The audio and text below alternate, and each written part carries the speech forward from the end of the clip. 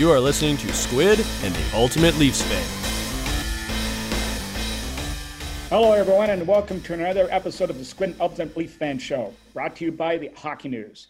With over 2 million dedicated readers, the Hockey News, established in 1947, is the authoritative source of hockey and the number one hockey publication in North America. With an ever-growing podcast network and video database on top of an already established print and digital brand, the Hockey News is there to cover all major hockey stories from around the world. Visit thn.com/deal. Value on the subscription to the Hockey News. I'm Mike Wilson, the Ultimate Leafs Fan, and by my winger, Ricky Squid Vive. How are we keeping today, Squid? Oh, we're pretty good. It's unfortunately the cold weather's coming, and then of course it's Saturday night, which I don't know why we ever do that anyway. But so our golf time here every single day, and hopefully we can play. I know our golf course closes on the 15th of November, I believe. But I think if they, good weather beyond that, I think they'll keep it open as they lost so much at the beginning. But other than that, I'm doing fantastic. Well, I think, aside from all of that, people's activities are short with the World Series now in the books. What happened the other night.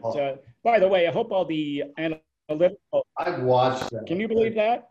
I hope all the hockey analytical junkies are paying attention to that. With Kevin Cash, if he's still there, I'd be quite surprised. I mean, how do you take a guy out throwing a one-hitter, winning a game in the sixth inning, because the analytics tell you to take him out, and the guy's ready to, and he's throwing like peas all night. Yeah, I didn't understand that. I was watching it, and I was like, I want to go through the TV and grab him, because I want to say, get back in the dugout. Don't take this guy out. He's dominating, and he was. And then, as soon, and the announcers talked about it, as soon as he's out of the game, the Dodger hitters have a whole new life. And you see what happens. They ended up coming back and winning. Well, that's, again, for all the analytics, that goes to show you can never actually, they're never a pure form of results. And everybody always remember that. They're good to use at times, but under right circumstances. Yeah. That was definitely not the right circumstance for that to happen. Anyway, we still have NFL and college football, which will be running its course on a weekly basis, sports fans, but it's going to get even tighter with more COVID shuts down possibly coming. We should speak about our guest today, who may be able to give us a little insight into his own. The always entertaining executive director of the NHL Association, Glenn Healy, is going to. It's good. I just thought of this. I guess we can actually say that Healy's your Lord and Master. Well, yeah. I mean, in a sense, he is. I mean. He does run the NHL alumni, which, since he's come in, he's done an unbelievable job setting up for the ex-players. And, because everything's not perfect when you retire. Guys need help. Guys need, they have different things that after assistance programs and learning programs. So if you want to go and learn a skill or learn to be anything, he's worked on all that, and he's said it all. Yeah, I know, and he's all about promoting the game. And I can tell you with him, I've known him for a number of years, but back in the 80s, when Rick Talk and I had a hockey school in Scarborough, he came as instructors one day, and most of the guys would come a few hours and head off, and that'd be it. So I remember I was on the ice, Heels had been there on the first day, and I turned behind me, and there's a guy tapping his shoulder, and it's him coming back again to help out. And he showed up for like 3 days in a row just to help, and just to help game and talk to the kids. It was pretty good. But that's him. That's Glenn. He's a very, very good person.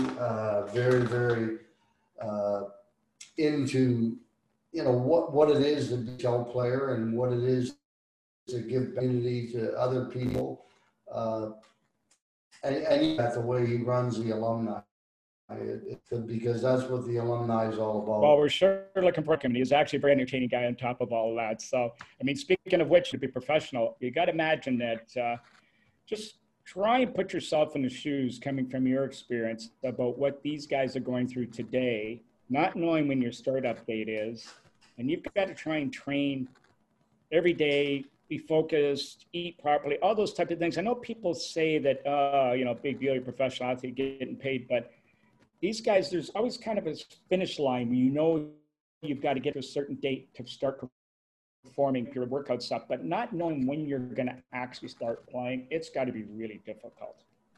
Well, yes and no. I mean, you know, when you look at the whole situation, I mean, it's an 11-month-a-year job now, and you know they have to be ready for usually for training camps. But I mean, most guys will take 2 or 3 weeks off, and then they'll get right back into it.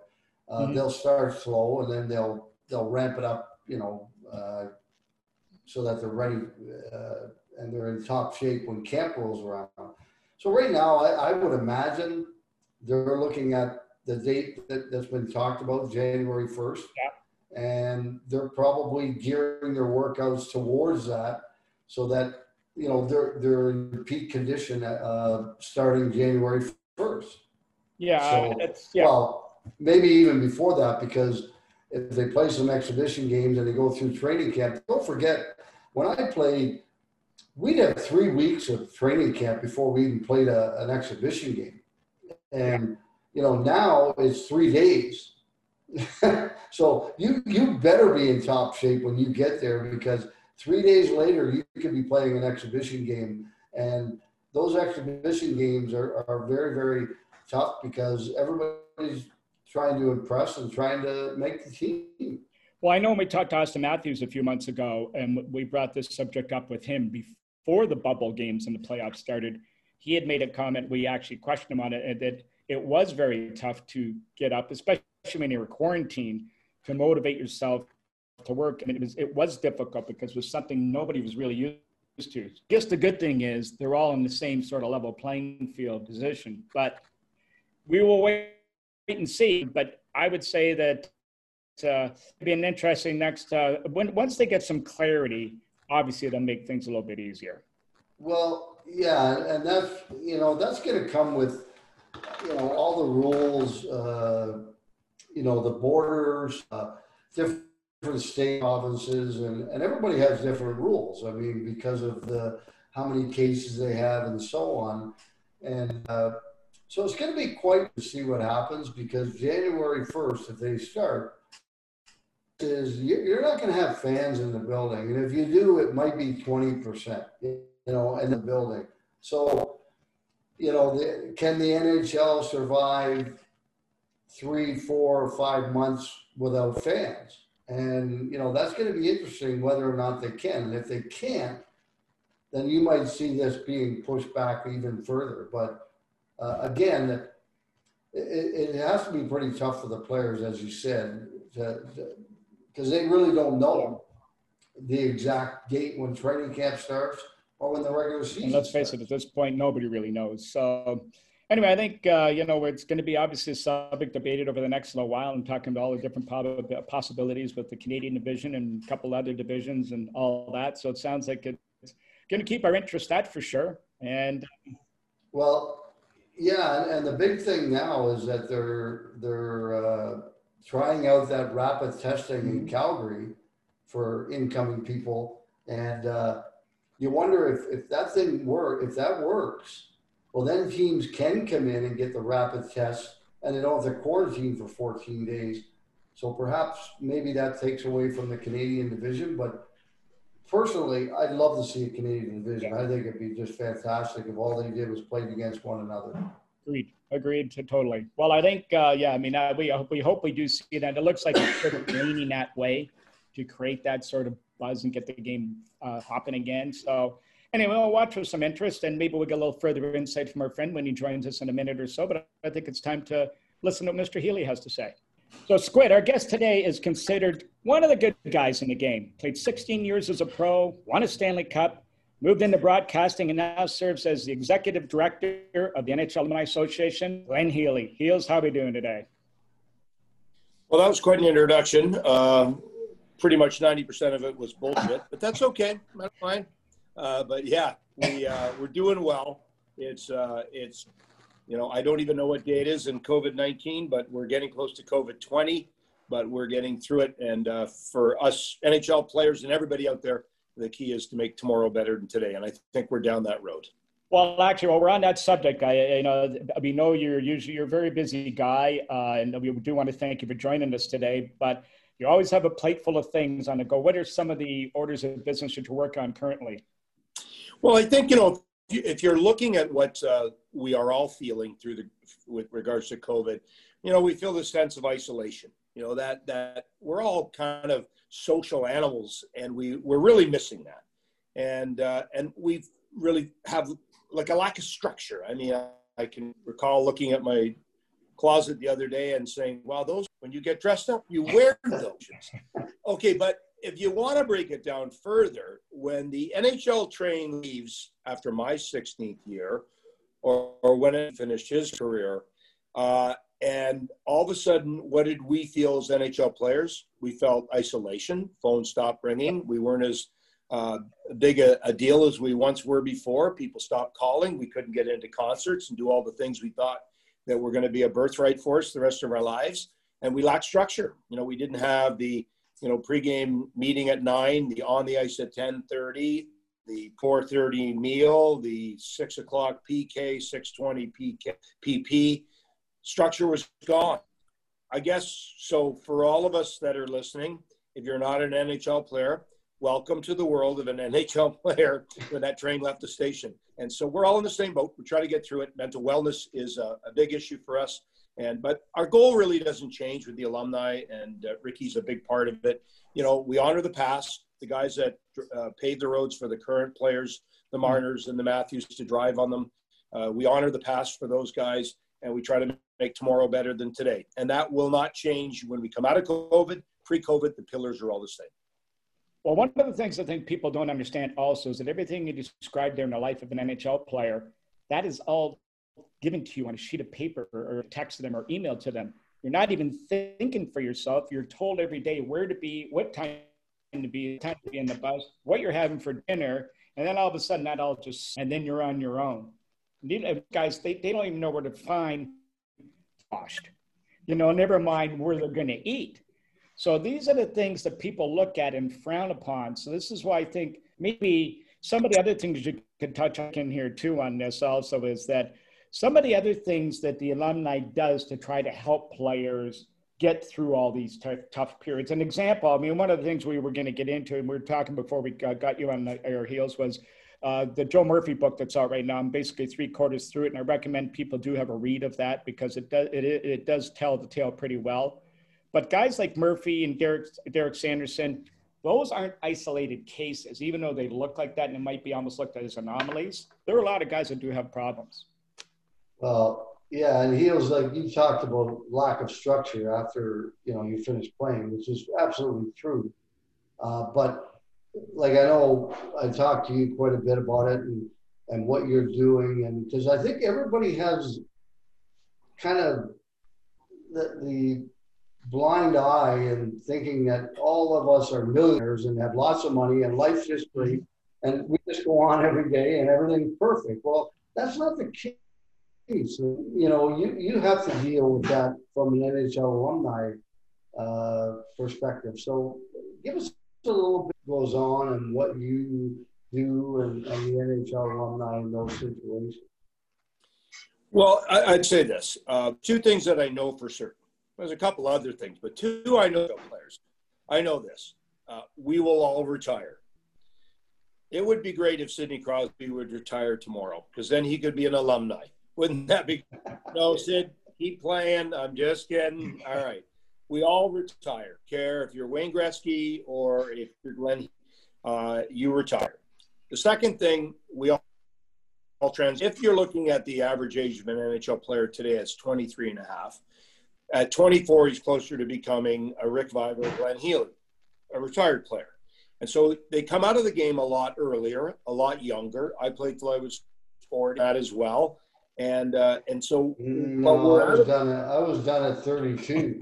Yeah, you just didn't tell us. You were done at 26. You didn't tell us. But the reality is we all transition. and we don't all transition well. We might be good hockey players. We're not necessarily good fathers. We're not good husbands. We're not good business people. And so what our hockey family is for people that have fallen through the cracks.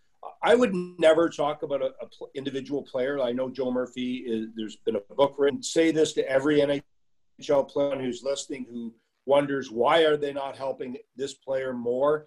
I can tell you that every single NHL player who has played one shift in the league who needs help, we will help every single player. Phone is on 24/7, 7 days a week. A player needs help, we get them help. The one thing I demand of our staff is that whatever happens in the dressing room, and Rick and I are very familiar with this, stays in the dressing room. You don't let anything out of the vault. And so, yeah, you know, Joe has needed some help from us in the past, and we have provided it. We'll never stop. And we have a whole group of players that need help as well. And we will help every single player and family the best that we can, because, again, we're going to honor the past, these folks. And some of the biggest guys in the game may need help, and some of the smallest may need help. This isn't based on salary. It's not based on what and it is real life. And there are people in real life that have issues as well. With our NHL family, we worked at a company, you know, you can pick it. I won't pick it. You get finished with that company. They don't really care that you work there for 35 years. They're not about to put you in a rehab if you need it. They're not about to deal with coping mechanisms. They're not about to get you mental wellness issue help. They're just not. You're done. You finished 35 years. We never let anything without a paddle. We desperate everybody who wants help that we possibly can. And that's a great thing for Rick and I to have, and an honor, and it's a privilege that we deserve. We should have it. You know, well, I mean, like I said, Glenn and I have talked a lot, and we've been at a few different together for the alumni. And, you know, one of the things, like I said, because of his playing days and then his time on television, obviously had a pretty big role with the PA for a while as well, the Players Association. You know, he knows what it's all about. And when he came in, that was one of his biggest mandates was, you know, honor the past, and we help everybody. It doesn't matter who you are, how much money you made, where you were drafted, where you played. Plain and simple. We're all a family, and we're going to help everybody. And you know, that to me that you know is refreshing, and I love it. Yeah, you know, the other thing too is the relationship with the Players Association and with the league is extraordinary. It's strong. We all have the same mandate. We all have the same mission. You know, I know the Players Association is working for the current players, but those current players, they're well aware. They're going to be retired players. So we're building that foundation to make sure when they get out that they have the help that they need to go and be, you know, we finish every one of our meetings with this slide, and it's Usain Bolt crossing the line in the 100-yard dash, and there's not a runner anywhere close to him. And the message is finish strong. And if any life in your career, finish strong. And that's what we want for all of our NHL players. And you know what? Every day we're making tomorrow better than today. So it doesn't change for us through COVID. The pillars are the same, and we're winning. So we're getting to as many guys as we possibly can. So it's good. Privilege to play in the league, an honor to play. Get your name on a cup. My gosh, that would just be the ultimate. Well, you had to rub that in, eh? But I didn't play for Toronto in the 80s. But I was in the 90s. But at the end of the day, what you want is your assets in this game. It's not your Stanley Cup rings or your Stanley Cups. It's your family. And you want what's best for your family as you move on to the next phase of your life. So, yeah, it's been tough through COVID. A lot of mental unwellness, a lot of issues with players, but I can tell you that you know we're in a good space with all the guys. Well, I can tell you this: that the work you're doing is not going unnoticed, and I know that any of the charity work that Deb and I have done at our house, when we reach out to NHL players or any of the alumni, we're the first to step up and help. And I know that any of the players we talk to about the work that's being done behind the scenes by guys like yourself is just really improving and getting better every day for players, and keep up the great work. So let's have some fun and go back to your career and talk about how things went. Now you started out. Here's Squid. You know what though? He's got that cup. It's hot in here. Oh my Yeah, God. no, he's got the cup on. I Got also a ring, probably, so we probably got scored to tread about. very gently here. Now here's the guy from Pickering, Ontario, and for those listening that may not know where Pickering is, about 45 minutes east of Toronto, small community, a lot of hockey crazy people out there.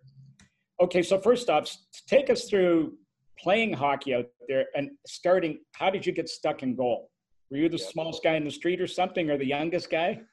No, well, Pickering is the home of an 8-reactor nuclear power plant, right? So leave Toronto and it's east you smell it and south you step in it. And then you found it. Here we go. When I started, it was my dad came from Scotland after World War II. And all of the people in our church league, their kids were playing hockey. And so my dad immediately thought, well, then we've got to play as well. And so my first year, they used to have, and this really dates me, this wouldn't date Rick, but they had the buzzer system. So you were on for 2 minutes, and then the buzzer would go off, and you would go off. And then that buzzer would go off, and you go back on. So I played that entire first year, get on the ice, buzzer would go off, I would go to change, by the time I got to the bench, because I couldn't skate, I'm back on. I've never left the ice. So I'm the only guy in the Holy Redeemer Hockey Association that played every minute of every game all year long, because I never got to the bench. But I spent the first year never touching the puck, and my dad was a genius scout. He said, well, if you can't go get the puck, why don't you let the puck come to him and make him a goalie? And that was where the the legacy began with the Holy Redeemer Flyers back in the day. But our family, hockey was about life skills, teaching sacrifice, discipline, good teamwork, and all the things that you learn from being part of a really good team and being in a situation where you can be a better person, a better ambassador. And that's what hockey was to me. No pressure to win, no pressure to lose. Just go have fun and just make sure you're a good teammate. And so that start wasn't a very good one. And in fact, that at the end of that year with my Gordie House skates that I got for Christmas, the coach actually asked my dad if he actually ever got them sharpened. And at that point, he, in his Scottish brogue, said, I didn't know you're supposed to get them sharpened. Yeah. What do you can't skate? You don't have your skates sharpened. Played the whole year on dull But great skates. memories. Great memories. Now, here's the other thing, too, Hills. I understand that your goal pads weren't exactly custom fit when you started playing. No. The first set of pads that I had, I got from the Legion. So I don't know if anyone's a Legion member, but clearly, you know, between the beer they sell and the cigarettes and goal pads, those are their top 3 selling items. I don't know how I got them, but they were built for a guy who was about 6'3". I think they were Ken Dryden's old pads. And I wore these, and my first couple of years, they were basically up to my chin. And then as I got older, as I grew, they then became below my knees. And as a 16-year-old, went to my dad asking and begging, you know, this is a Scottish family, so money is tight, right? And we asked, can I get some new pads? I'm getting hit on the knees, and it's hurting, right? And his message to me was just catch the pucks. Don't complain about your pads. Use your glove hand. That's what it's there for. So those are the pads I wore all the way through. And, you know, even when I played in the NHL, if you've noticed, the pads were always way shorter and way smaller. And that was just being deprived as a young kid. And I'm over it now. I've had therapy and I'm good. We're good. So you end Well, up, you didn't catch very many either. Well, this is coming from a guy who shot your 5 knees hole. probably still hurt. There's a guy who shot 5 hole every time he came down the wing. I remember playing against Ricky when I was a college kid. We used to have this skate in Toronto, the Jack Ridgway Super Agent skate. Rest in peace, Jack. He put together this skate, and I would go out, and you would have, it was better than an NHL training camp. You'd have Borey out there, you would Ricky, you'd have Sittler, you have all the big guys. And I'm telling you, I was the first star every time I was out there. It was amazing. There's never been a better goalie at dodgeball in your life than me. I couldn't stop a thing and thought, there is no chance I'm playing in the NHL. Not with guys like Rick Vibe and Daryl Sittler. And these guys were the real deal and taught me a real lesson. You got a long way to go, boy, a long way to go. So now you ended up playing for your hometown too in junior. So that must have been kind of a thrill for you to play for the Panthers. Yeah, it was for me, we had a really good team. Most of the guys went on to the scholarship route, and that's great because, wherever your dream can continue. And for us, my parents, the message was clear, please be the only Healy family member that's ever been educated. So if you can do that and actually have a high school degree, wow, we have one, but a college degree. But it was great playing at home. I look at some of the guys that I played with at the NHL level, and they would tell those junior stories of the Western League and the 16-hour bus trips. And I just shook my head thinking, like, I would have quit after the first weekend. I don't know how you did it. But we played in a little tiny arena in Pickering, Don Beer. And it's a tiny little arena, but the crowds would come out back when you didn't have all the social media and all the different things that are going on today to entertain the masses. They would come out, and we had a great team, and it set me up for what would have been, a chance to go anywhere in the States with scholarships. I had a chance to go play with Mike Keenan in Peterborough. And when he was with the major junior team, you can guess what that answer was. Even at 15, I was so smart. It was amazing. I turned that down, but it led to some great things and a scholarship opportunity to get, a double major at a great school where I had a ton of fun and set the table for the NHL journey. Well, I had to go through that experience with my son, but I mean, when I was coming out at playing or getting looked at by junior teams, there was no college players going to the National Hockey League, which is obviously my ultimate goal was to, I would have loved to have gone to college and got a degree in something. God knows what it would have been, but would have got something and then gone on to the NHL. But I think Red Berenson, to my knowledge, was the only guy who had gone to college and had played in the NHL up to that point. So, but then my son, he played for the U.S. development program, but he was drafted by Sudbury. And he's a smart kid. And he said, Dad, at 16, I'm not going to play a whole lot because I'm not a superstar. I'm a good player. I'm going to go to school. And he ended up with the U.S. program, got a full ride at Miami, Ohio. They used to beat the hell out of Western Michigan all the time, too, by the way. And hold on, I'm going to call a friend. Do we get a Trump fact check here, please? A fact check. Yeah. Wrong, Ricky. Sorry. But go ahead. Continue. Well, what's his name? Blashill was one of his coaches in Miami, Ohio. He really enjoyed it, got his degree, and now he's still playing, but he's doing a lot of other things and that, that those degrees let him do. And I think that's wonderful. I mean, if I was to tell any kid today, I would say play junior A and then go to college. Don't go to major junior. Yeah. Well, there's a real evolution of the game. When you look back and you're bang on, you had your odd guy that came out like Ken Dryden, went to Cornell and came out and wow, right away wins the Stanley Cup and the Calder and all the things that go along with people not knowing who you were. They really didn't even scout college players. They didn't scout European players. Our first Russian player in the league, I think, was 88, 89 with Sergei Pryakin. So they weren't going to Russia. They weren't going to a lot of different countries. I mean, look at Nick Lidstrom, arguably the second best defenseman ever. Was it 6, 7 Norrises? What did he win? They actually hid him in the hotel because they didn't want anyone to see him for during the draft because they would have said, who's that guy? Looked him up and said, wow, we should probably take a look at this guy. Detroit got him. He was a jewel. And so the whole game changed. It became a worldwide game. I mean, the Leafs might have been the first guy to take an off the board kind of guy, Nick Antropov, when everyone had to look him up and say, where's Kazakhstan? Where's he from? And so it did change, and college hockey emerged. They became real successful programs. Red Berenson took over at the University of Michigan. When I initially played against Michigan, they didn't even have a full complement of scholarships. I think they had 10 scholarships, so they didn't attract a good team. And then as a result, they went and got a coach like Red, full complement of scholarships, immediate powerhouse. And a lot of the benefit of college hockey, particularly in the cap world, is you don't have to sign that player 2 years out of junior. you can hold on to him and watch him play for 4 years.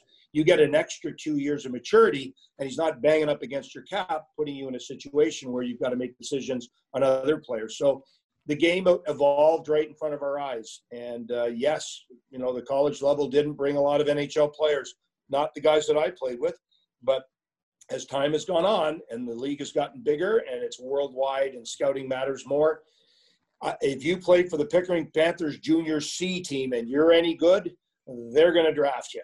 Well, you know, the thing about it is also people got to realize you're playing against older guys too, because you'd be playing against guys that could be 23, 24 years old. So it's a whole different evolution for the player too, making that transition. So for you, I know you understate it all the time but you were quite a good goalie at the college level playing in Western Michigan. So there must have been a moment, was there at that defining moment when you thought, I can actually take this to the next level, even though college players weren't taking a lot in the NHL level? Was there a moment when you thought, I'm going to give this a shot because I think I can actually do this? Well, I'm going to say no. Because, you know, I can recall trying out for the World Junior team, and there was 4 goalies trying out. Mm-hmm. There was Frank Caprice, Mike Moffat, Grant Fuhr, and myself. And Grant Fuhr made the Oilers that year. He was drafted really high. I can remember going down, Dave King, the coach, and Grant would be, you know, we'd be down for a stretch in the morning, and he'd have his Gamma running shoes on and black dress socks. And I would think to myself, this guy better be pretty good because no one dresses like that. And he was beyond good. And then Mike Moffat and Frank Caprice made the team. I got cut. But that first day of training camp, I undid my bag for the first time, and I had a couple other NHLers, James Patrick beside me, and they were talking about how they skated all summer. And I looked at them like, where do you skate? Like, hockey's over in April, right? And I didn't even check my hockey bag to see if I had 2 skates in it. I might have went to World Junior Camp with 1, had to play with a Kodiak boot. I don't know. But, and then even my last year of university, really what gave me my break was one of the last games I played was against Bowling Green, and we won in double overtime. Shots were heavily handed. Bowling Green is the best team in the country. They won the NCAA, but we beat them. And Rogie Vachon and Pat Quinn were there to watch, Dave Ellett and Gary Galley. And Rogie looked down at the ice and said, sign that little short guy. And that's how the journey began. And then from that moment, it was a matter of seizing opportunities. And yes, I managed to seize them, but by no means did ever a light bulb go off where I thought, I'm going to make this. This is something I can do. And that kind of came down to the last game I played when I was looking in my rearview mirror and objects were way closer than they appear. I was being chased down by a bunch of guys with talent. So, but it worked. It was a good journey. 16 years and retiring at 40. I'll take that any day. Well, you know, and where you are today, and just as a side note, Mike Moffat, by the way, plays beer league hockey against me Tuesday mornings in Stouffville, and he plays defense, by the way. And he's pretty good. You tell Mike this. They won 8-0 against the Russians in the gold medal game, correct? I could have played that game. I could have got it to 8-7. I could have. We would have hung on at the end, but I'm sure I could have hung on there with an 8-7 win. Let him know. So here's a double question for you, Hales. You're playing in LA. You come from 2 pretty significant hockey hotbeds in Toronto and Michigan. You moved to LA and you're playing there. So talk about the experience playing there. And part 2 of that question, then all of a sudden, you know where I'm going to go with this, August 9th, 1988, the hockey world turns upside down when this guy number 99 shows up in town. So the difference is going between before and after. I didn't realize we traded for Wolf Paymont. Did we get Wolf? You got him. Okay. You got him for 30 nickels. Yeah. The first year in LA, we wore the yellow pants and the yellow sweaters, and we had Culver City Ice Arena, which Rick would remember really well. I mean, at one point, it got so bad, we didn't even have lines on the ice at Culver City. I would take the net and put it where I thought it would be, and if they scored on me stick side, I just moved the net. Right now, hey, there we go. I got that problem fixed. And so, but we were a team that were full of witty goon talkers. Like we could beat anybody up. And I remember my first game in training camp, we finished the game in Duncan, BC against Vancouver with 3 players on each bench. And college guys thinking, this is the NHL? Like, this is what I signed up for? Okay. And then we did get 99. And that year training camp was in Victoria, British Columbia. And I sat beside Wayne through that training camp. And I spent the entire training camp not picking his brain, not seeing what Grant Fuhr was like, not understanding what it was like to win championships, but basically telling all of the media to please get off my equipment. You're standing on my goal pads. You're standing on my skate. Would you please give me some room? And so it was a unique experience. We had more members of the press at our training camp than the Stanley Cup final the year before. And Wayne, one player, simply took us to one of the best teams in hockey, and not only built that franchise up from what would have been just a mediocre team to a dynasty, to Stanley Cup champs, to opening hockey all across the South, from Anaheim, from Tampa to Florida to San Jose, you name it. I mean, it just opened the doors for all of us to have an ability to go from 16 teams to 21 teams and now to 32 teams. And if Wayne had stayed in Edmonton, I don't think we would have seen that Southern growth. So one player made for a lot of players getting jobs, a lot of families getting fed at the table every night. And so I can't say enough good about him. And I remember one of the first days of the year, Robbie Fatour called me in the office and said, he was the coach, said, you know what your job is this year? And I'm thinking, okay, backup, starter, what would it be? He said, make sure you stop Wayne Gretzky in practice, because if you don't, you're out of here in a hurry. So if I ever tried in practice, Ricky, maybe not against you, but when it came to 99, you're looking at George Vezina in the net come practice time. Well, and I guess the team, I went out and saw some games back in that period, and it was the place to be. The Forum Club was the absolute place to end up.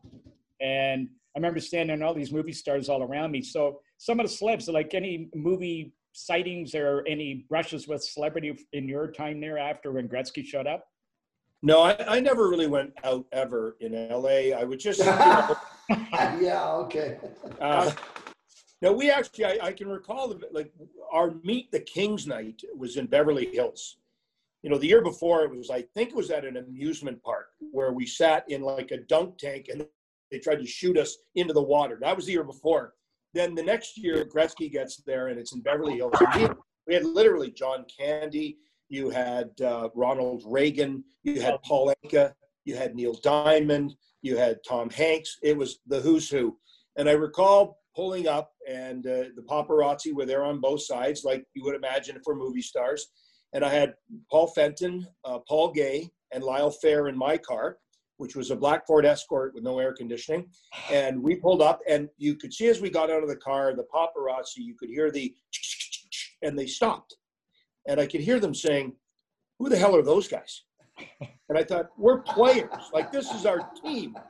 And, but, you know, like that night, Paul Anka sang at it. And, you know, during one of our games, Sylvester Stallone came in and gave us a speech like he was Rocky.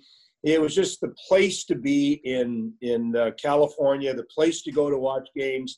Bruce McNall was the owner and loved him to death. And he just created a culture down there where if you were to be anywhere in LA, it was to be at an LA Kings game. And so, yeah, you got to meet a lot of celebrities and do a lot of things that a guy from Pickering never would have got to do. But the bottom line is, with Wayne on board, we were just a really good team and could beat anybody. And my favorite memory playing against the Leafs, Rick, you might be able to add on to this. It was an afternoon game on a Saturday or a Sunday, and John Brophy was the coach, and he came underneath. You had to crawl underneath the bench to get to the bench. Players went out the doors, and he came up too fast in his white California suit, banged his head, and he was bleeding all over the suit. And we beat the Leafs that day. I think it was either 11-2 or 9-2. And Brof would not leave the bench. He stayed out there and bled all the way through the white suit. And I'm in my net looking over and going, what is wrong with that guy? What's wrong with this team? And I don't know if you recall that game, Ricky, but that was... I was not there, to be honest with you. I had already been traded to Chicago. And but I do recall seeing it on television. Yeah. And, you know, thinking the same thing. Mind you, I knew Brof. And when he wouldn't leave the bench, I thought, well, that's Brof. You know, I knew him pretty good, and I played for him in Birmingham and coached against him. That was the type of guy Brof was. I mean, when I coached against him when he was in Norfolk and I was in Charleston in the East Coast League. He wanted to fight me, you know, and here's a guy who coached me, but he wanted to fight me when we were coaching against each other. But that was John Brophy. But when I'm looking at that, I'm just thinking like, oh my God, like there's blood everywhere on his white coat, on his white hair. And the trainer's trying to help him. He's just throwing him away. Get away from me. And two of the Leaf scouts came out to scout the game, to watch the game. And they showed up at the game that night. We had scouts. You had scouts. They showed up. They showed up to watch the game that night, and what they failed to realize, they flew all the way to California, and the game was an afternoon game, and when they showed up to get their tickets, it was a Laker game that they were watching. They actually missed the Leaf game.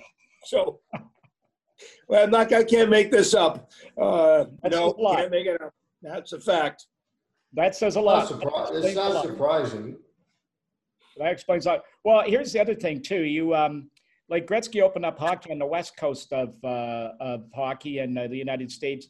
You end up with the Islanders to open things up on the east side, maybe to help there a little bit. And so you were part of something special with the Islanders for a couple of years. Talk to us about that time.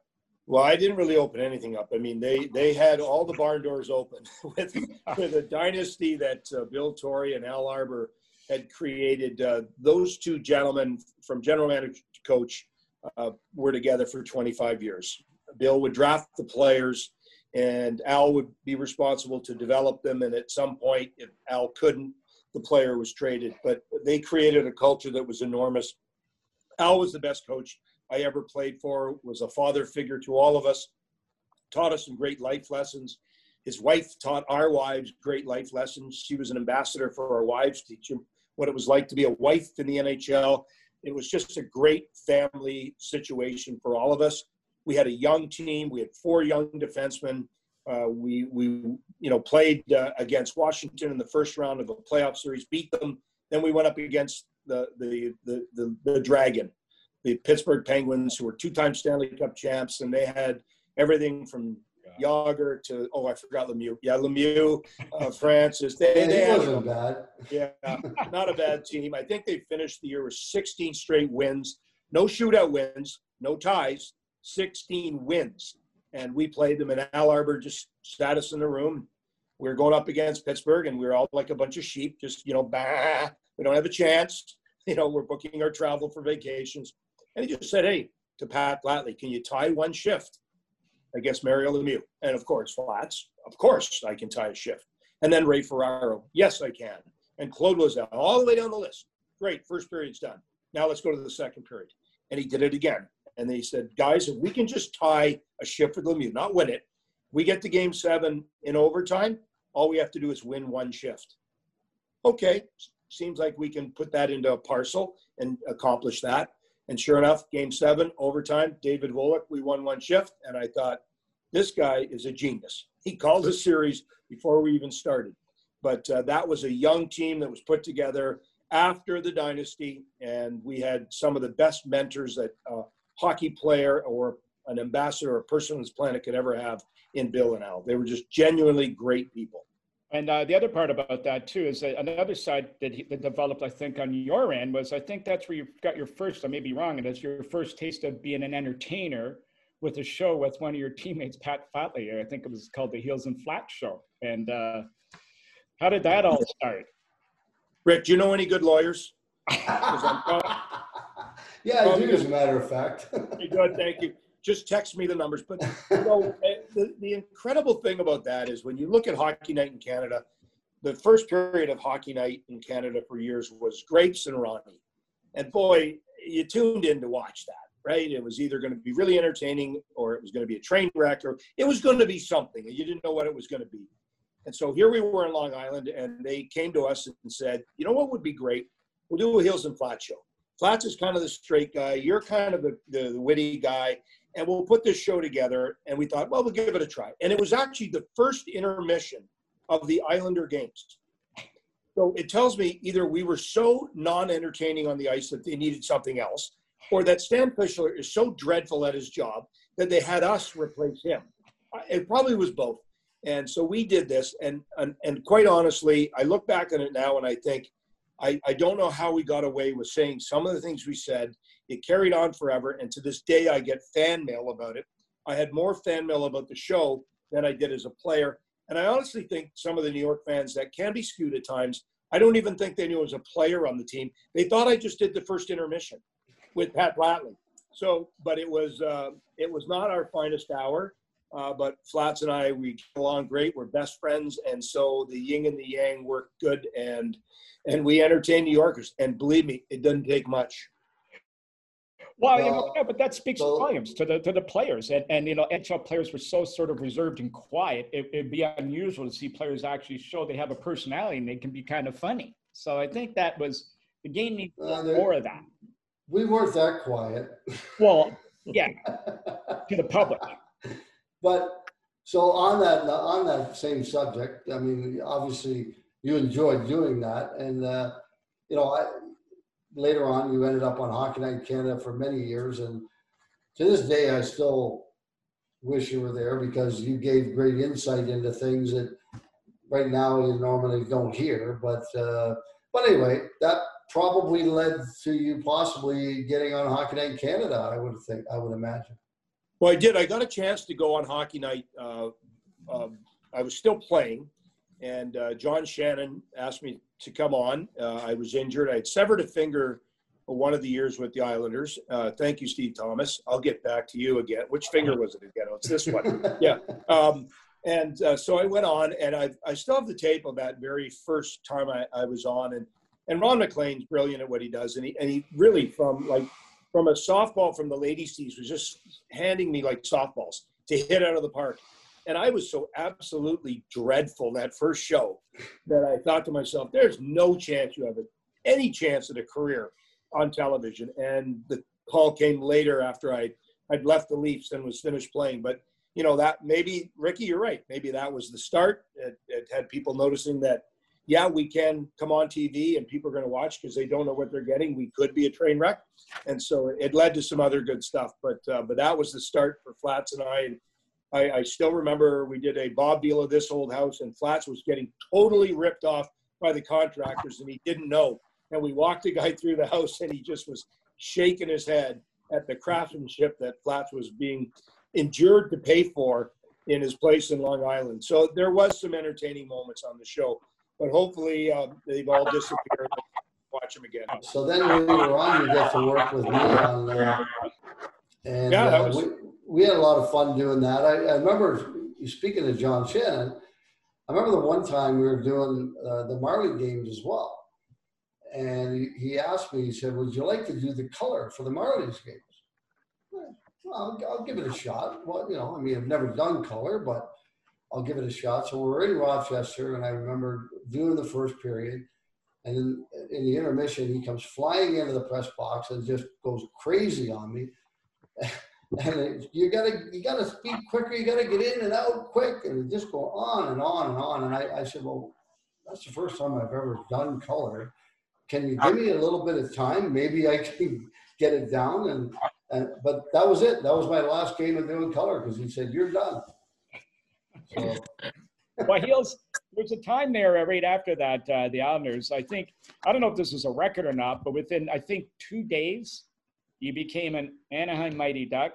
You ended up at Tampa Bay Lightning, and you ended up with the crosstown rival of all places to go to Rangers. I don't think you even got off your couch to accept any of those. And I don't think you're even in the country too, if I got the story right.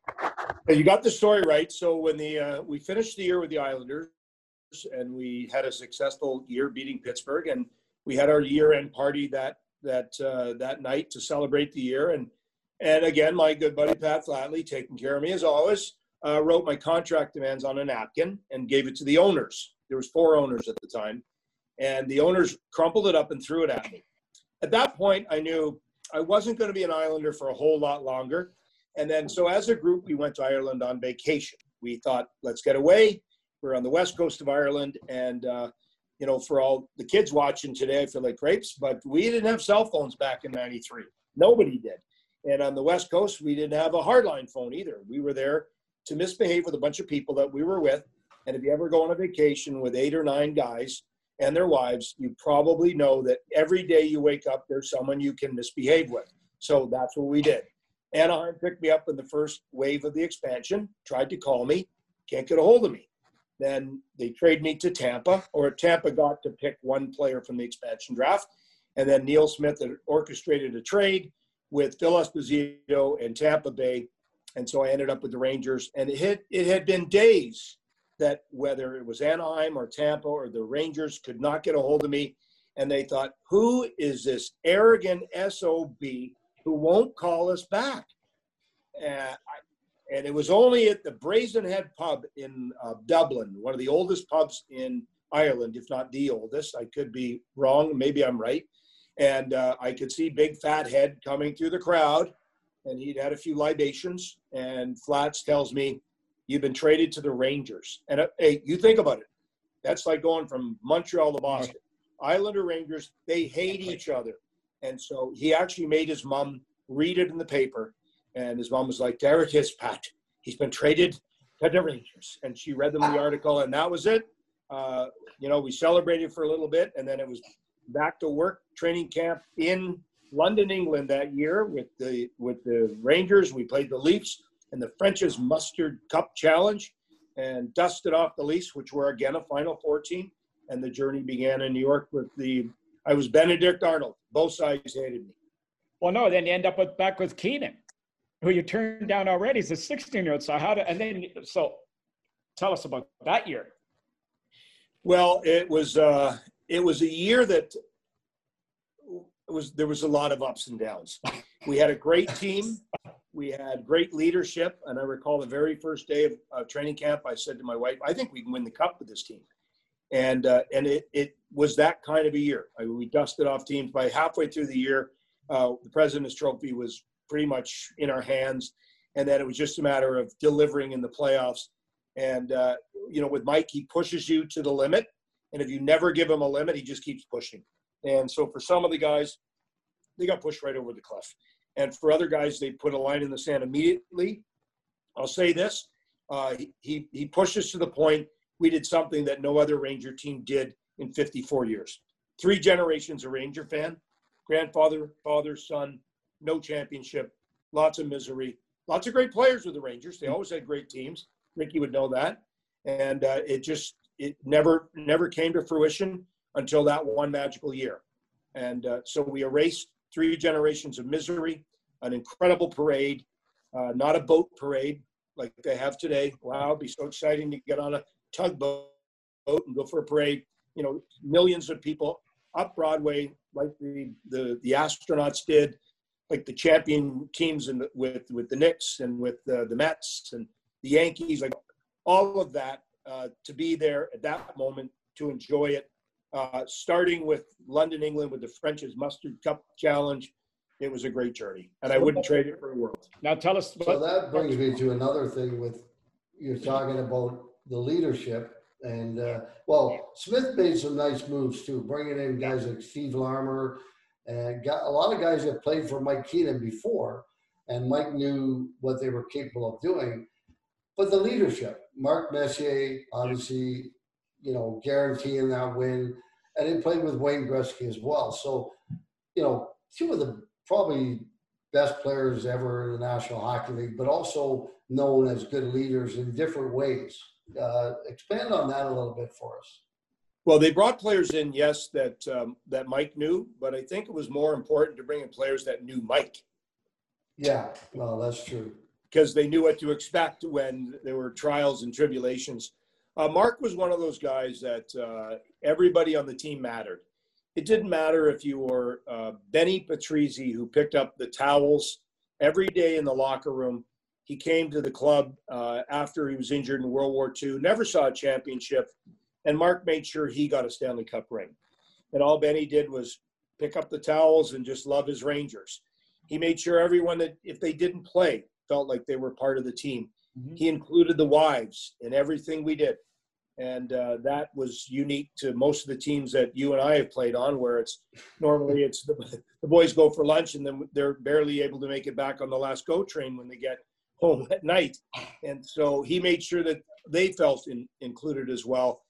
And, there were just all the pieces in play to accept the role that you were put in and not be selfish and not think I need more ice. I need more time on the power play. You know, we brought over Craig McTavish from the Oilers. He was the captain. You know, he was one of their best players. I mean, they were rebuilding, but one of their best. And he came to our team to play 5 minutes a night. But guess what? He took the most important faceoff in the history of Rangers hockey. We brought in a Doug Lidster who had played 700 games in various spots in the NHL. Didn't play all year. Got put into the finals as a top defenseman. He's on the ice for the last faceoff to win the Stanley Cup. Steve Larmer. I never saw him make a mistake all year. Greg Gilbert. Not a mistake. Joey Kosher, you want to fight him? Good luck. I'm checking out of that one. Didn't want anything to do with that. Yeah. Great combinations with a Zubov playing with Kevin Lowe. Zuby, one of the most skilled guys. Then you had Brian Leach, who was playing with Jeff Bukabu. You know, Jeff knew his role.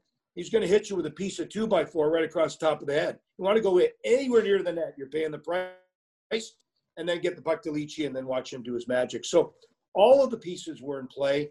Mateau with 2 double OT goals. Brian Noonan doing what he had to do, a checking line doing what they had to do, and even our coaching staff. Like Colin Campbell had his role. Dick Todd, wonderful guy from Peterborough. Dickie was great at keeping the group loose. And so we were a complete team, arguably the best team that I've ever played on. And it showed because at the end of the year, we lifted that 35-pound trophy over our heads and ended 54 years of absolute misery. Last time they had won the Cup, they burnt the mortgage to the Stanley Cup in Toronto, in Maple Leaf Gardens. They had paid off the mortgage, and at that time, the hockey god said, "You will never win another one because it's sacrilegious to do what you did to the Cup." And I was starting to believe it as we went down the last strokes in June of 1994. Well, speaking of handling the Cup, you guys, now that must have been quite a party because this is New York.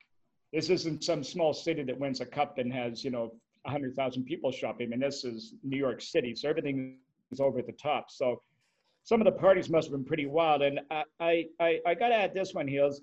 1995, they started giving players a cup for the day. Now, is that a coincidence because of what you guys did or anything you guys were doing with the cup that had them do that? Or because it all of a sudden coincidentally just started the next year? Yeah, I wish, if we watched that parade in New Jersey when they went around the parking lot at Byrne Arena, that would have been so exciting. Very exciting. Go around the parking lot, my gosh, must have been 20,000 fans or 15,000. You can sense the cynicism. Yeah, everything was done and overdone in New York. The parade was overdone. The team provided limos for players. No one was to drive.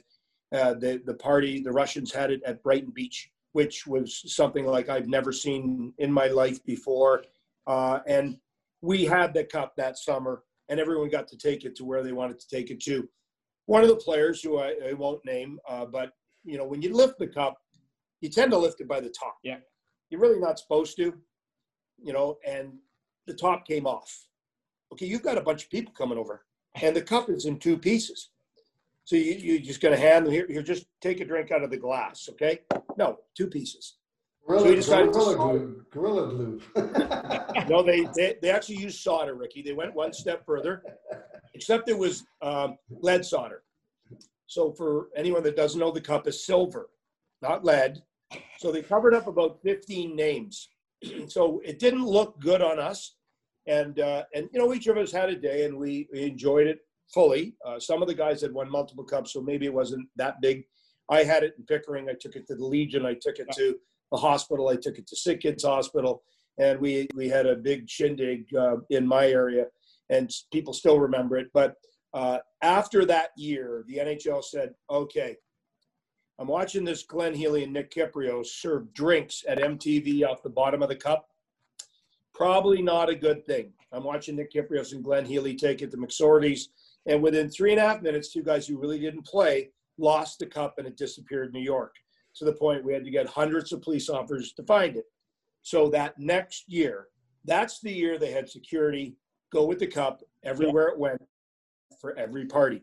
So for Phil Pritchard and Mr. North, those guys, I got you a job for 26 straight years, and you've been to every party. So at some point, you can thank me in your acceptance speeches at the Hall of Fame. But after that, you get the cup, you've got security. And it was the New York Rangers that wrecked it for everybody. So way to go, team, and I'll take that any day. So It's still a great tradition, and obviously it's great for the players that they do get to take the cup to wherever they want. Most of them, their hometowns and their old rinks where they used to grow up playing. Even though the security's there, they still get the cup, and I still think it's a fantastic day for the players. You know, Ricky, the other thing too is, you know, in this role, one thing I pressed on the league was there are a whole bunch of players that never did get the cup for a day. You know, the Flyers, when they won the cup, they didn't get the cup for a day. So in the past number of years, we have got the cup for a day for a bunch of the players that are still with us that didn't have a chance. That wasn't the tradition back then. And so they've had a chance with the Stanley Cup for a day. So we've even taken it back. And, you know, for those that don't know, the minute the I've never had it for a day, Heels. but, there's this little thing called winning it. you got to win that. Oh, okay. I'm sorry. Small thing. But it's the 99 days of the cup. And for 99 days, each of the players gets, or general managers or coaches, they get that cup. And it is special. It really is. They engrave your last name on it. And it really is important because it's your family that sacrifices. And so to see your last name means your sister, your brother, your family sacrificed financially. If you have a chance to play this great sport, even though you didn't touch the puck your first year with the Holy Redeemer Flyers, you still finish strong. Well, you finished there in New York. I mean, I guess now you come home to Toronto. But you had probably had some options coming off a winning team, or when you're finished in New York, actually coming home. You've played for some coaches over the years. Keenan, we've touched on. Robbie Ftorek with the Cardian. Still like to know what all that was about. But then you come and play for Al Arby, you touched on. You come to Toronto, your hometown, you got Pat Quinn. Maybe walk us through all of that. Well, you know, the thing about Al and the thing about Pat is they had a real presence. You know, when they walked in a room, you were paying attention. When they walked in any room, they walked into a boardroom. When they walked into a restaurant, you know, very few coaches have that presence. Very few players have that presence. You know, if you ever follow Bobby Orr into a room, the room stops breathing. Mm-hmm. You know, when you ever follow Wayne in, Mark Messier in, when you watched what Jean Beliveau did when he walked into a room, it stopped. Even if you were NHL players that had played 21 years, you stopped because there was a presence in the room. And so Pat Quinn had that presence. He wasn't necessarily the best X's and O's guy to, here's the breakout, here's what we're going to do. But I tell you, from a motivational standpoint, he would give some of the most passionate speeches, and you would leave there believing that you could win every game. I remember we had one pregame speech where Pat passionately sat in the middle of the room and talked about the British box +1. And he went through, it's a wartime strategy, and he talked about it, and he was passionate, and, you know, with that big Irish booming accent with the big hands and smashing his hand down on the chair. And, you know, the British, it worked for the British. It's a British box plus. That's what we're going to do to beat this team. And he left the room. And then I had all 5 Russians come up to me and go, Glennie, what is the British box +1? What's he talking about? And it was, you know, okay, we'll have to teach you that one. But he really, he had that ability to really get your attention, to motivate you. He's a wonderful man. He did things like Al. He was a player's coach. There were things that happened off the ice that no one has read about, and nor will they ever read about, because it's not leaving the locker room with the players. And Pat could have had it leave the locker room with management, and it stayed within the locker room. And he treated that player like he was a player on that team. Not he was the coach and had your fate in his hands and could trade you at any moment because he was the GM as well. But he treated you like a player should be treated, with dignity, respect, and we really respected that. And it went both ways. So now, boy, does that ever sound nice? Yeah, this is new. If only I had that opportunity. Yeah, exactly. So women can vote in this U.S. election? Really? Yes, Ricky. There are people that really have a soul. He was one of them. Yeah, you got the fortune of playing for 2 of them. Now, a couple of the guys you play with, I know you've had, you and Ty used to always have this thing going back and forth with each other all the time. I mean, maybe give the listeners a couple of the stories between you 2 guys. Like, because I know he thought of himself as a real prankster, and I think he still does. So Just kind of, Yeah, you guys. you would never cross Ty. He would go to all ends of the earth to get you back. There's no amount of money. There's no distance you can travel. There's no hiding spot for you. He was like he was on the ice. He was as big a bulldog prankster as you could ever get. He was one of the most loyal teammates that I've ever met. He would be he would have your back in every situation, anytime, any place. And it's good to know that. I recall one game, there was a player in New Jersey I was standing talking to. I wasn't playing, and I just wished him a Merry Christmas. You know, a beautiful year. Here we go, and hope your family's doing good. Merry Christmas. Ty at that point thought he was yapping at the bench, jumped over and knocked him out. And the game ended, and I said to Ty, he wished us a Merry Christmas. Well, I don't care. He shouldn't talk to you on the bench anyways. Okay, so there we go. Thanks for that. But yeah, Ty and I, we have a great relationship to this day. You know, he's as loyal as you're ever going to get. But in the dressing room, it was easy, you know, grabbing those strings and playing with Pinocchio and just working them every day in front of the group. He was falling for it all. Yeah. Fishing in a barrel. That's what it was. About his education or something one time. Wasn't he giving you guys something about his, and I'm a Notre Dame guy, so he was talking about Notre Dame and you called him on that one? Yeah, we had a couple instances. That was one where he had a full scholarship, not only in football, but in hockey to Notre Dame, which they didn't even have a hockey program at the time. So maybe he was starting the program. I don't know.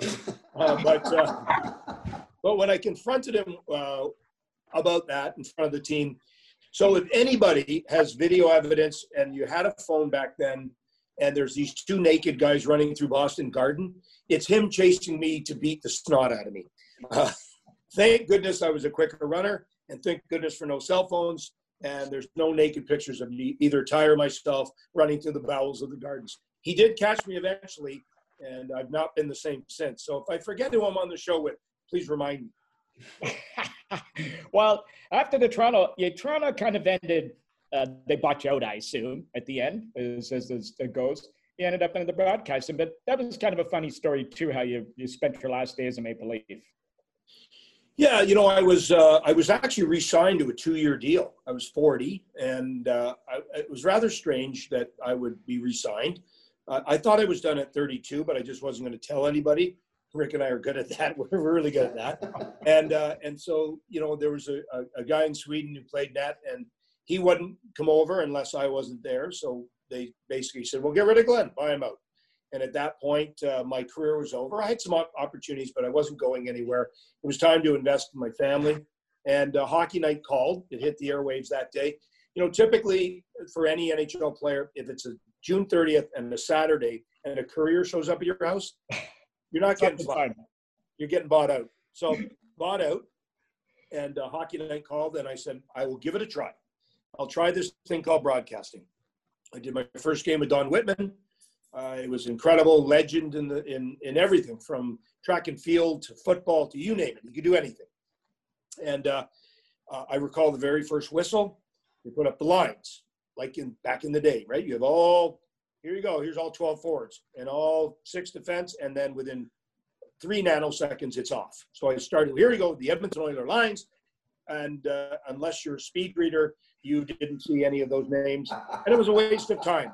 But stay tuned, everybody, because we're going to waste more of your time in the next whistle. And the exec producer at the time called me and said, you can't say that. You can't say that. I'm like, well, I did say that. So we can't take it back now. Right? Toothpaste is out of the tube. But that was my start. And I, you know, it went from there. And I work with such great people. You can't go wrong. If you've got Bob Cole and you've got, you know, Don Whitman and you've got Jim Houston, how can you fail at that job? They're such pros. So that was a journey that I went on for an enjoyable part of time and did get to see some of the best championship wins and a gold medal in Sochi from ice level. Well, between the benches, I think you were the first to do that, were you not? And that was a whole new perspective and outlook for fans to get a real view, and especially come from you. I mean, It must have been something different for you because you were usually looking from either the end of the bench or from behind in the goal crease. So that must have been a whole Well, before you get started, Glenn, I noticed that a lot of the color guys or guys between periods are goaltenders. And I've always wondered, why are most of these guys goaltenders? And then I thought to myself, I said, okay, they're pretty good at it because they see the whole ice every game they play. They see the entire ice. They see what's happening at the other end. They see what's happening when they're coming out of the other end. So they're probably better at describing these things than a forward would be. Well, you could look at it two ways. We're either unemployable in any other line of work, and so that's what we have to do. Or, you're right, Ricky, you know, I'd analyze curves on sticks.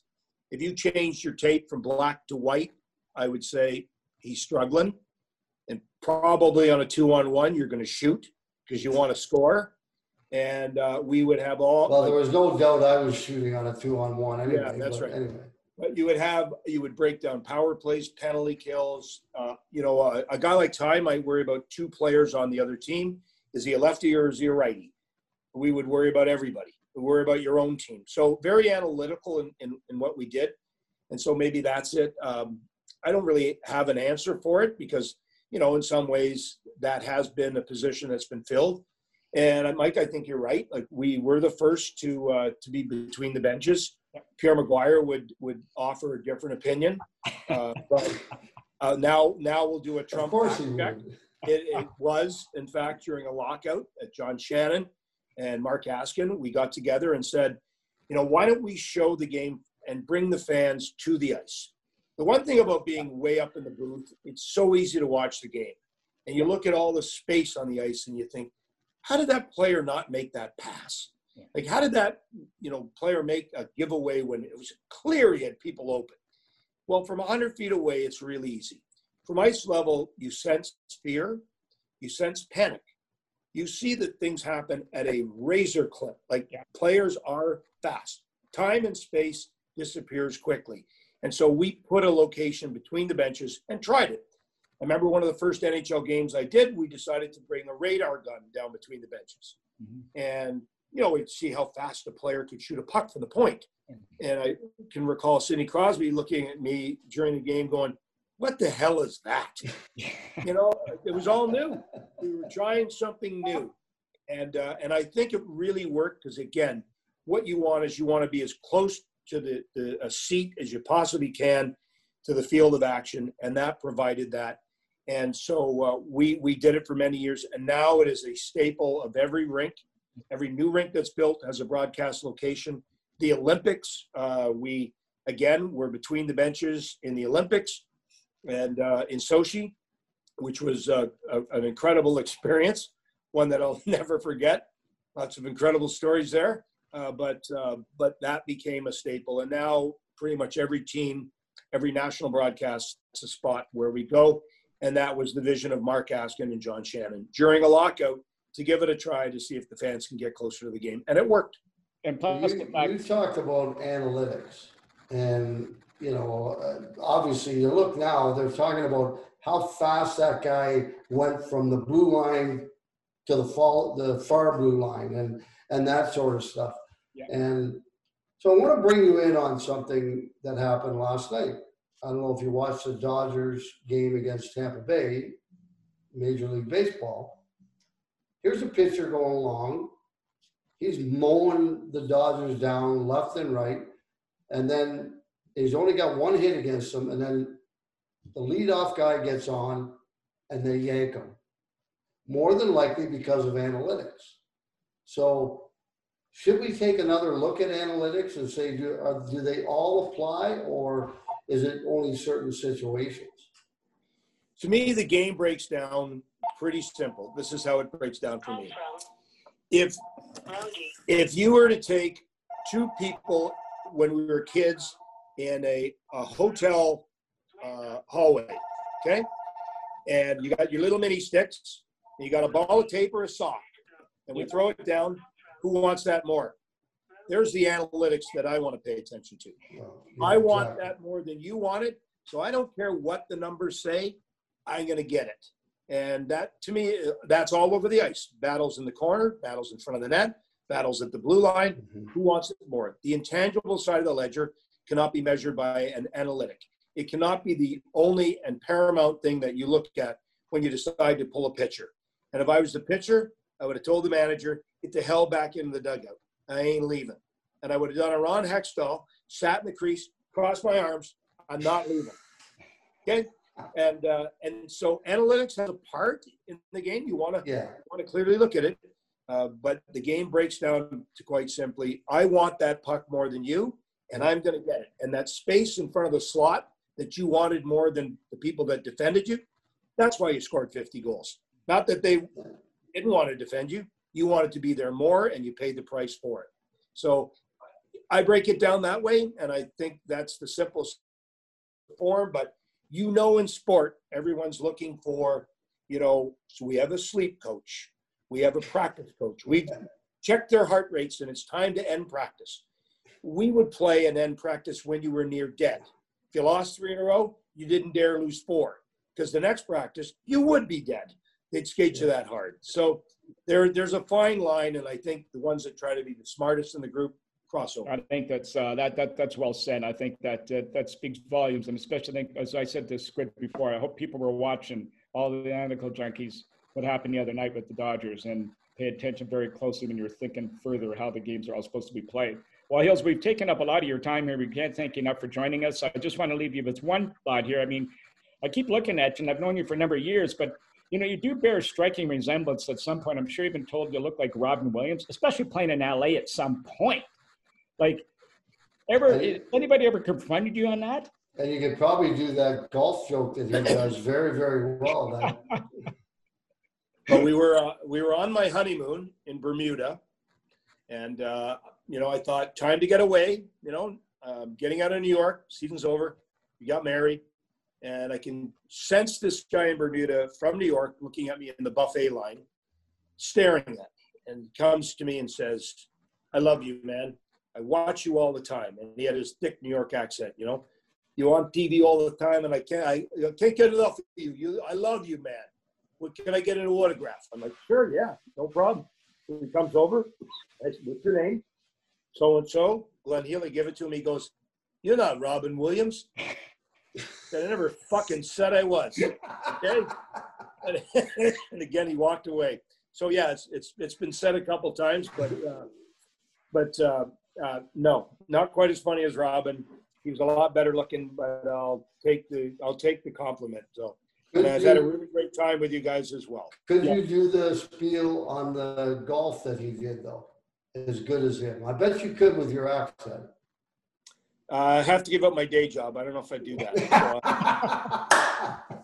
Well, on that note, I mean, Hills, we want to thank you again for joining us. Keep up the great work with the alumni. And as I said to Squid, you're his Lord and Master, so he better be nice to you. Yeah. Yeah. Oh, great stuff, guys. Job. You know what? The one thing we don't do on TV enough is tell stories. We don't. And to get players on to tell stories that are human in a lot of sense and that would bring a smile, a tear, a laugh to people's face, you're doing a great job. So just keep it up. Keep it up. Pressure's on. I'll be watching. Thanks, All right, Eels. Thank you. Cheers. Thanks. All right, Squid. Well, another good one in the books. Can't thank Heels enough, but what a guy. I'll tell you what, I'm not part of the NHL Alumni Association, but if I was, I'd feel real secure with him at the top running the show. Well, I think we all do, Mike, and he's not just a great leader with the alumni, but he is funny as hell. And every time you get a chance to go in and visit with him, well, not now, what we're going through now, but there's times where I would just drop in the office, sit down, and literally he would just cheer you up, sitting there with him for half an hour. Yeah, and he's just such a good guy too. But he gets it. Yeah, passionate about the absolutely. Game. He's about expanding the game. He's about bringing awareness to the game, and he's about looking after players, and that's what it's all about. And it's they always talk about family, which is an overused word, but he really does try to make, once you join that fraternity, you're part of it for life. Yeah, what I loved most about it was how he talked about if you played one game in the NHL or Yep. you played 1,000, you're treated the same. Yep. And you're going to get the same benefits as the other guy. And I, you know, there's not that many executive directors of anything that would think that way. Well, and I think the one thing I would say, you know, as a fan looking at this is that I've been privy to know a lot of NHL guys and what a little bit of the going on of the league, but not every guy's a millionaire. Not every guy's set for life of every contract he makes.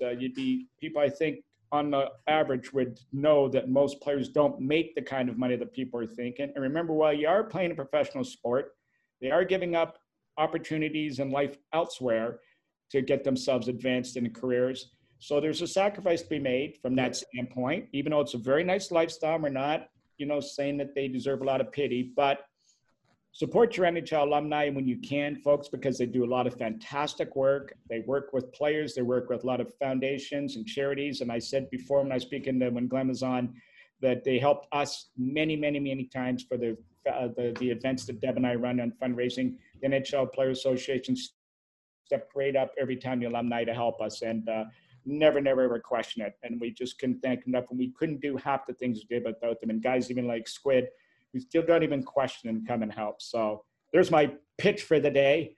Folks, support your NHL alumni, please. Squid, you're supposed to say thanks, Mike. Well, no, thank you, Mike. And you know what, but you kidding. said that, you know, at least me anyway, and I think most of the players who's played in the National Hockey League, it's automatic. When someone asks you to come and do something because you're helping somebody, most of the players, 99.9% of the players wouldn't even think twice about it. And that's just, you know, that's just the way we were brought up and how we were groomed through the years. And, you know, we couldn't have a better leader of our alumni association than the guy that we just had on who said all of those things. Yep. And he does, and he backs it to the T. Yeah. So anyway, we want to thank Heels for coming on and joining us today. Another terrific show for us. And to the guests we have, we're looking forward to joining you guys again next week. So again, we want to thank our friends at the Hockey News. Again, your source for anything pertaining to the game of hockey. Anywhere in the world, a story breaks. The Hockey News is there to cover it. Established in 1947. To get your subscription to the Hockey News with over 2 million followers, you go to thn.com/deal for your best value on a subscription to the Hockey News. Guys, listen to us on Squid and the Ultimate Leaf Fan. Pick up Rick on Instagram, Rick5. He's on Twitter as Rick5. Ultimate Leaf Fan for me on my webpage, or as on Twitter or on Instagram or Facebook. You can follow me anywhere. Send us any of your questions at any time. Guys, thanks for listening. We'll talk to you guys next week.